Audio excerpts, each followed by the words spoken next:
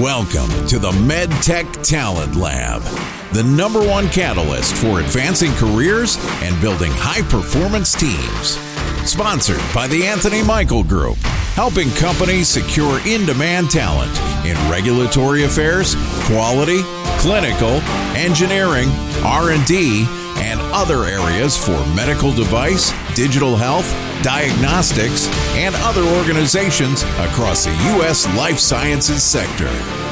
Here's your host, Mitch Robbins. Hey, welcome back. It's been a couple weeks. Welcome back to the MedTech Talent Lab live edition of this podcast where we talk all things talent related within the MedTech industry. My name is Mitch Robbins. I'm the founder and a managing director of a search firm called the Anthony Michael Group. We help companies across the MedTech ecosystem with hiring, whether it's regulatory affairs, quality, clinical, and a couple different other technical areas. I'm joined on the regular by Adam Soppe here at the organization and our good buddy, Nick Zweig, who is the director of talent acquisition for, I just drew a blank on the name of the company. That's okay. It's not important, Mitch. We're all happy to be here. I can't believe I did that. And I say it every week. Every week. But nonetheless, guys, aside from that snafu, let's get into the topic. We are going to talk about the flip side of a conversation we've had many, many times. We've talked in the past about how do organizations figure out how to vet a candidate in the way that the candidate who shows up in the interview is actually the candidate who shows up for work on day one. And today, we are going to basically turn that on its head and talk about the opposite. How do prospective candidates figure out if the prospective employer is who they say they are? And we're going to kind of give you some ideas as far as the due diligence that you can do and why this piece is so important. And Adam, if I can turn to you for a minute, you speak with so many candidates on the regular. Can you share some of the exact feedback that you're getting when people feel like they got into a situation they didn't realize they were getting into? What is some of the feedback that you hear? So A1 by a long shot is culture, right? Like, hey, I joined this company. If they don't know somebody there, a lot of times, a previous manager, VP, somebody else had recruited them there. That's a little bit easier. But if they're joining a brand new company and they joined in large part because of culture, and they get there and it's not what it seems, that's a hard stop. People feel hurt by that. They feel like a bait and switch, and they are very quickly out of there, 9 times out of 10. And they said, we have an unlimited PTO. I got there and then I tried to apply for 4 days off and they all said, no, you can't do that. And, and certain things, or, hey, you promoted all this great collaborative work-life balance, everything else. And we're working 70-hour weeks and everything that we talked about is now frowned upon. And I don't have the support system and they're micromanaging me or whatever the case is. I would say culture is by far the one I hear the most. Yeah, I can appreciate that. Nick, what else, have you've spoken with candidates, over the years. What else have you heard? Yeah, I would have to agree with Adam. And going further, I find over the last 5 to 10 years, when we talk about that culture mismatch or not aligning with what they thought, it often comes down to those values, the leadership behaviors, the sort of what the company says about its own culture. And I think a lot of times what happens is companies, pay consultants to come in and do a lot of analysis to figure out what is our culture, what do we want our culture to be.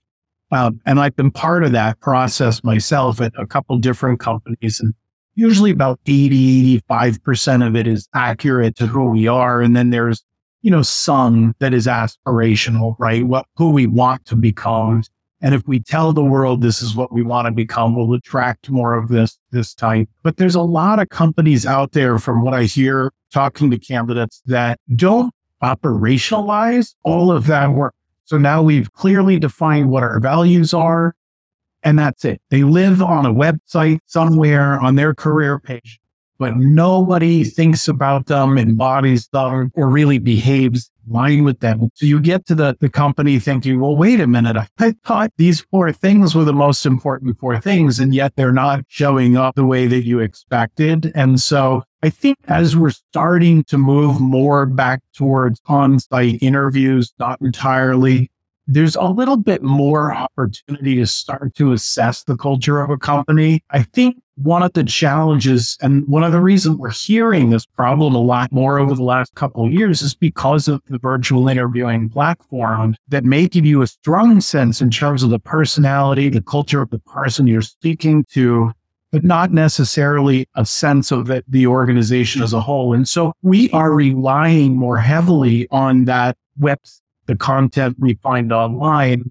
versus being able to absorb through osmosis or what have you during an on-site interview, walking to the bathroom or checking the snack room. I really think that having the opportunity to go on site gives people a lot more acute understanding of what the culture is. And so don't hesitate. If your recruiter says we're going to set up a virtual interview, know that you are always welcome to ask the recruiter if there's an opportunity for you to go on site either for the interview or for a separate meeting. And I really think this is to your benefit to get a true sense of the culture and the energy level in the organization, the commute, right? If that's doable, if it is a hybrid or on-site job. But I really think the pandemic has created this problem for us where we're just not able to assess over video what the culture really is. I love that. That's spot on. And I agree with you wholeheartedly. We've all walked through offices, I assume, where it's very collaborative. It's a good buzz, good energy. People are talking not in a distractive way, but helping each other out. They seem like they're in a good mood. They're waving to you as you walk through or introducing themselves or whatever. You see people having meetings going on. It seems like a productive one. That's like, hey, I want to join here. And we've also seen the ones where it's like everyone's hunched over, scared to do anything, or like just being micromanaged or whatever the case is. And you can really sense that in your first 30 seconds. And to your point, Nick, if you're seeing the video, just like on Hollywood, where they're promoting what they want you to see, and then nothing outside of that, the peripheral. So that's a good observation. I hadn't really drawn that conclusion yet. That I think a lot of the cultural misalignment is probably due to the remote piece of it. Yeah, Fresenius, 10 years ago when I was interviewing there, their interview rooms were all glass. So I could see everyone walking by, and I could not help but notice everyone walking by was smiling. And I know that sounds ridiculous, but that for me was a key indicator that this might be a place that I would enjoy working. That's cool. And you just don't have that. I mean, I guess suppose people could walk behind me depending on where you're doing a video interview. But everybody's, blurring their background and whatnot. I think it's Collegium Pharmaceuticals, by the way. I'm about 3 or 4 minutes behind, but that is where Nick Flag works. Nothing a Google search can't help. This is our first Thursday show. We're getting used to the new day and time. Yes, great point, Adam. I'll call that out at the end of the show too. But it's interesting what you said, Nick, about hey, never feel like you can't go on site if they're hosting video interviews virtually. And we've always been on the side of pressing for a very streamlined process. How quickly can we get somebody through the process? Not necessarily taking into account that while that may be an added step, it's probably a hugely beneficial step for both parties, especially if a lot of the organization is working in the office. Even if your position is mostly remote or it's a hybrid, it's one thing if the whole company is virtual and everybody works remote. It's another thing if there is a corporation headquarters where, the majority of the culture is built. Guys, let's get into what we promised today, which is ideas for folks ways that they can do their due diligence to properly vet the employer. And I guess I'll kick this off. I think one of the great ways that you can is people who used to work there that no longer work there. Connect with them on LinkedIn. I always say you got to give some value and warm somebody up, but you can also ask directly, hey, look, I'm really excited about XYZ company. I'm about to start interviewing there. I'm in the thick of the process. I would really appreciate 10 minutes of your time. Can I, buy you a virtual coffee and send you a gift card for you? Whatever it is, right? Yeah. To have those conversations that get their honest perspective. What do you guys think? That's probably the best way to do it. Yep. Yeah. And what I would say that's much better than going to, and I'm saying this because Glassdoor. Thank you, Adam. I didn't want to say it, but I'll say it. Only the HR folks and people that are very angry go there. So you don't get an accurate view whatsoever, in my opinion, at that particular site. You get the polar extremes. I think the people especially people you trust, that you know. That is the best thing that you could possibly do. Just go on LinkedIn, type in the company, click on people, and it will show you all of the connections that you have that either work there now or had worked there in the past. So easily find out who might be a resource for you. Yep. Hey, what'd you like there?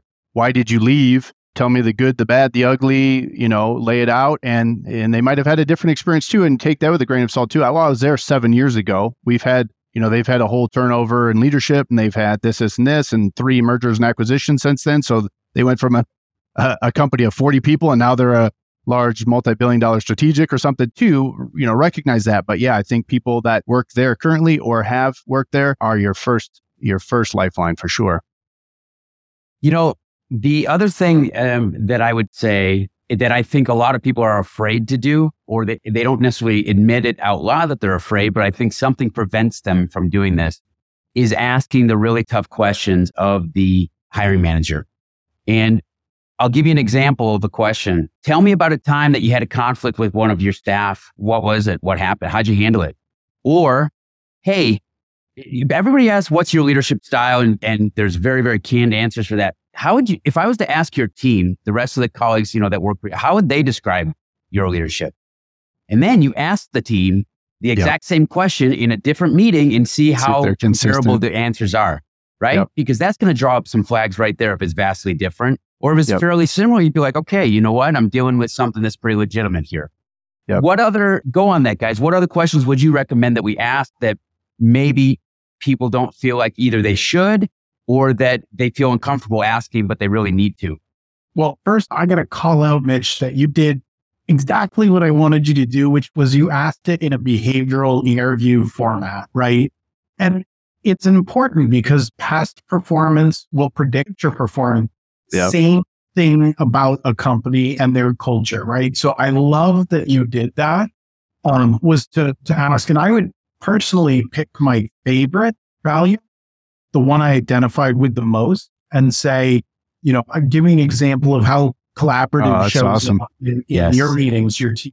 But I love that you asked it in that way, because I think you really hold either the hiring manager, the interviewer's feet to the flames to give specific examples. And that's how you can predict, yes, this is going to show up more often. So I think that one's a good one. The other thing is you could ask, of the values that you have, which would you say, is the most aspirational, and which are the most sort of obvious on a day-to-day basis? Do you see showing up on, in the lunchroom, in your meetings, in your all employee meetings, right? So then you can kind of get a sense in terms of who are we and who are we trying to become? Love it. And how are we getting there if they are aspirational? Hey, what are the plans in place to get there? Because I'm on board with that.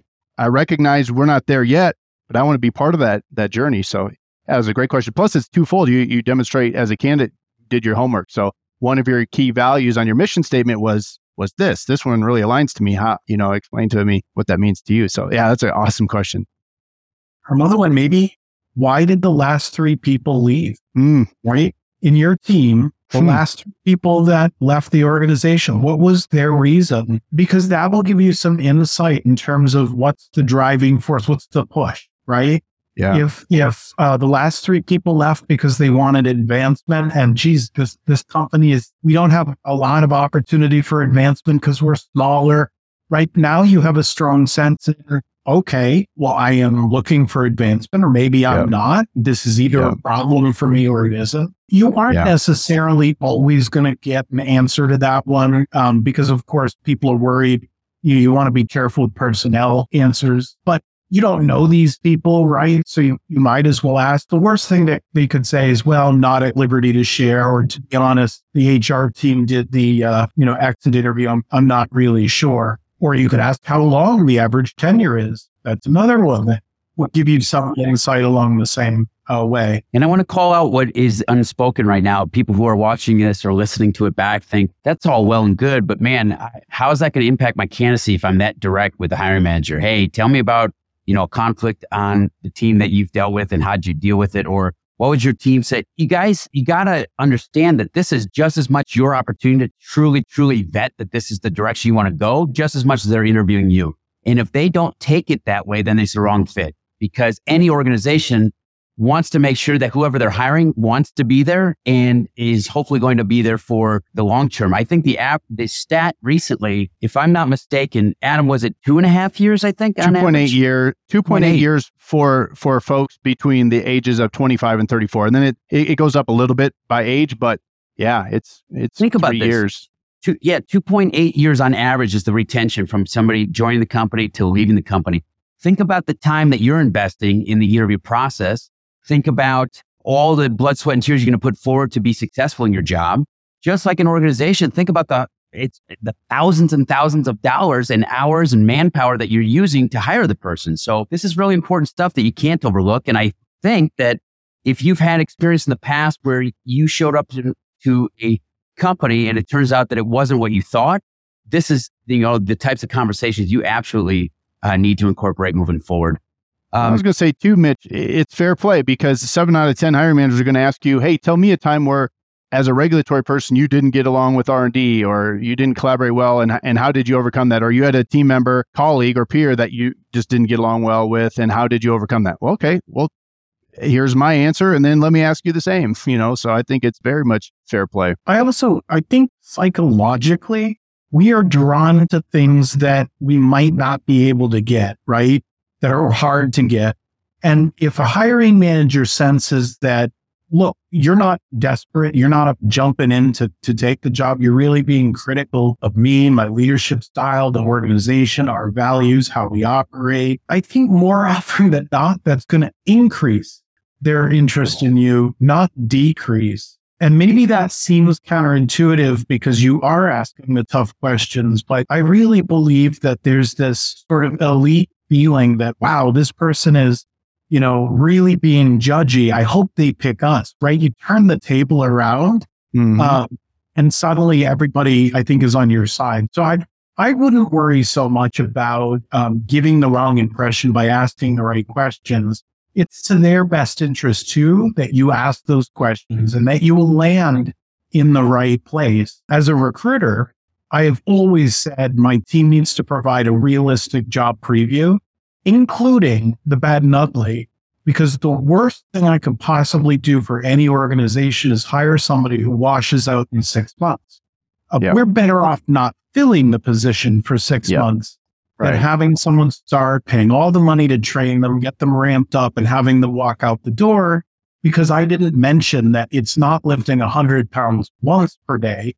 It's lifting 100 pounds 100 times per day. And it's over your head, right? So you got to be really specific about what that role is and what the day-to-day will look like. I think recruiters are generally pretty good about that, having just learned from the grind. Hiring managers and interviewers, I think, tend to focus more on the selling points versus the bad and ugly. And that's why I think we're giving you these questions to really tease that out. And that's a great point. Even with culture, I think expectations are everything, right? As it is in a lot of things in life. Look, work-life balance is one of our key values. However, we have our very first 510K going out Thanksgiving. So there's going to be 60, 70-hour weeks in the upcoming 6, 7 weeks, 8 weeks, whatever that is. Just know that going in, that's not, sustaining. That's not what we do here, but just know. And then you go in, you go, cool. Oh, I only worked 55 hours this week. I'm actually relieved. And I know that, hey, things are going to settle down, but for the next, month and a half, we're going to be putting in a lot of work to get that 510K out. Great. I'm good to go. It's not like bait and switch. I already knew going into it. One of the things that we do here at the firm after the initial interview and that there's a mutual interest is established, before that panel or before it starts to get towards the final, we do something called, we term it verification validation sheet, because it's kind of a play on the industry that we serve, right? And the whole premise of that is to vet out every single item that could make this basically blow up the deal, right? And at that point, the goal is to say to the candidate, this doesn't make sense. Why are we going forward? Or it says, you know what, this makes actually really good sense, but here's a couple of details we need to iron out, so that the only thing left by the time you get to the end of the process is, was everything consistent from the initial point to the end? And did you jive with the rest of the folks that you met, right? Yeah. And so when we have that conversation, we preface it. And I usually say, this conversation is going to seem fairly direct to you. I'm going to ask you some questions that probably seem way out in left field. But the reason is because I want to make sure that we flush out the entire picture and I put resources to where there's outstanding items to work on. You could do the exact same thing if you feel like you should preface it. I'm going to ask, I've prepared some direct questions, but please understand it's coming from a place of good intention because I really want to make sure this is going to be a great fit for you as much as it is for me. 100%. There's nothing wrong with that. Well said. Yeah. Adam, you had a list of other things like with tactical items where people can do due diligence on the organization. What would you say to that? Yeah. So I think historically culture is by far the leader of what I want to vet out today in the last, really since October, but in the last 18, let's call it the last 3 or 4 months. I haven't had a day where I don't have 3 or 4 conversations that involve RIF, financials, runway, mergers and acquisition, clearance, rounds of funding, whatever it is, some uncertainty of, we're all on uncertain, footing. Big companies, large multi-billion-dollar strategics to startups to mid-sized companies and diagnostics and soft tissue robotics, you name it, they're all hit. It would be easier to name companies that have not had a layoff, since October in our world. I think than to name the ones that have. So people are nervous, whether they're going to another company. Well, I don't want to be the first in, or last in, first out at a company that's going to go through a round of layoffs. I also don't want to be caught, polishing the furniture on the Titanic, especially if we don't have a strong severance, package or anything else. I don't want to be along with everyone else like, oh, crap, now I have to get a new job and then I don't have a job and I lose leverage there. So, I have these conversations all day, every day. And so I think having those conversations about, can I get with the CFO? Can we add her or him to the interview panel? Can I review the financials? No one has a crystal ball, but do you have a plan for another round of layoffs in the next 6 or 9 months? And they might not know, but if they have some indication or, you can kind of hopefully distill something from those conversations, and that should help give you confidence. Again, big companies are going to be around in 50 years. That doesn't mean your specific position is safe. Let's not be naive about that, but I think that's the one I hear the most.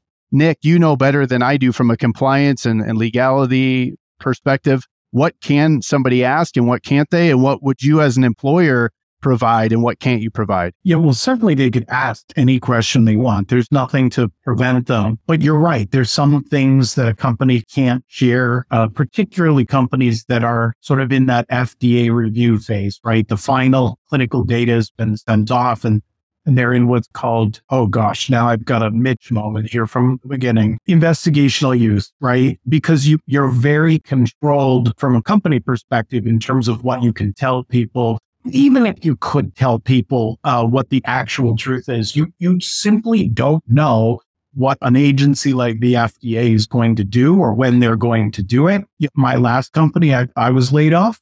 No one knew there was going to be a war in Ukraine, right? That completely changed the markets. The IPO world dried up like a desert and no one could have possibly predicted that. I could have asked 1,000 questions that would not have flushed that out. So the reality is you could ask all the right questions and still wind up in a bad spot. You could also go to a company where there's a high likelihood of failure and wind up doing great, right? Your stock vests and it's worth a ton of money because they hit, everything. So I think you have to understand what your own tolerance for risk is, first of all. And that depends on your life situations. Do you have kids? Do you have 2 incomes or one? Are you house poor, as they say? Right. And depend paycheck by paycheck, right? So those types of things to sort of figure out where am I best. But the reality is there's risk everywhere we go. Sure. The good news is there's also opportunity everywhere we go. And so, I had an overlap. I got laid off. I kind of wanted to take the rest of the year off to just travel and do fun stuff. That didn't happen. And I had a 3-week overlap, right? Where I was getting paid on my severance and getting paid for a new job. And so remember that being laid off doesn't only come with demise, panic, and doom and gloom. It can come with some upside too. Right. Yeah. The only other thing that I would add to what you guys said as far as, due diligence is if the company has recently received a warning letter, or there's some sort of situation going on where a recall, for example. Yeah.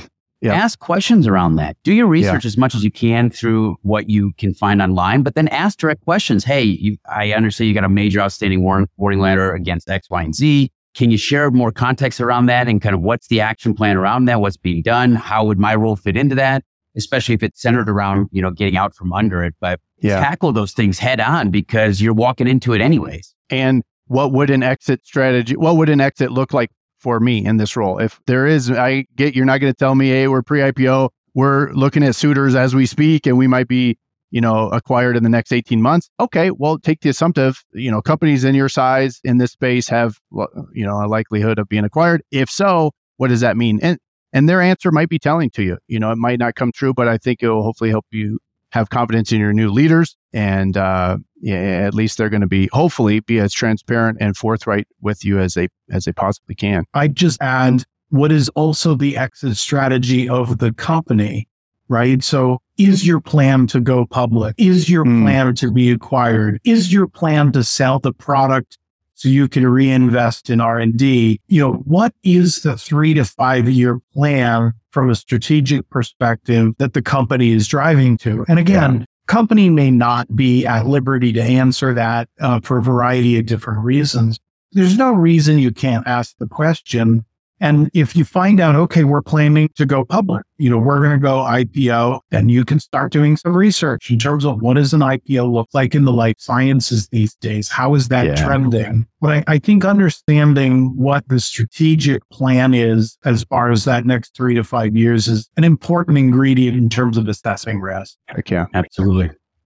Good stuff, guys. Well, listen, Adam made mention of it earlier. We have altered our time for this podcast, at least for the remainder of the summer and probably beyond. But we used to be on Wednesdays. Now we are officially on Thursdays, 11 o'clock Pacific, 2 o'clock Eastern each week, all with a new topic on talent. Guys, I appreciate you being here. If you haven't heard of this show before, make sure to check out all the episodes wherever you consume podcast content. You just search the MedTech Talent Lab and you'll see almost, 82 episodes at this point. A variety of these live shows and a ton of different esteemed guests from the industry that I've had the opportunity to host. So, guys, thanks so much for being here for another great show. And we'll catch you up next week. Sounds good. Have a great week. Thanks for listening to the MedTech Talent Lab podcast. For more content-rich episodes, log on to theanthonymichaelgroup.com or subscribe to the show on your favorite podcast platform.